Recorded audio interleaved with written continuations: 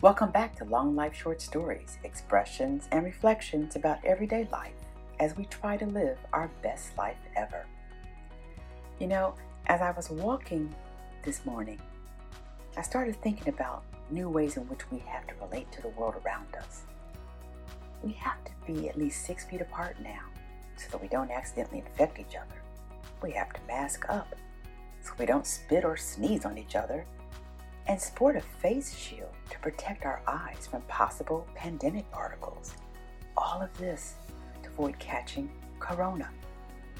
In this new world of social distancing, we're so far apart in so many ways. It kind of saddens me because I believe we are losing intimate connection.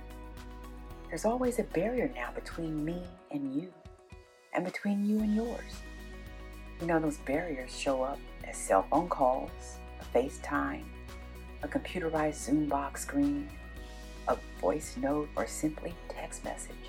All great ways to communicate, and we've kind of gotten used to it. And it's a good way to stay in touch.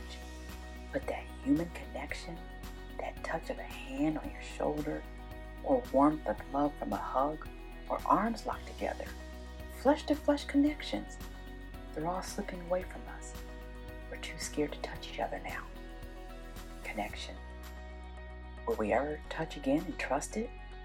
Of course, there are those chosen few who we deem virus-free that we feel pretty comfortable with because we've been close to them during the home sheltering, and they might be safe to touch, at least for now.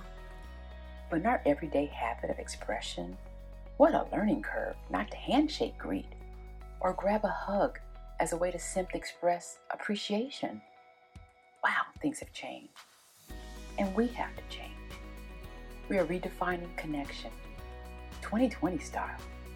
This new digital click touch has actually gone viral in its own way as we zoom our way into each other's hearts. Connection. I'm Darcel Diller-Sweet, waving my digital hand and signing off. Be safe. God bless.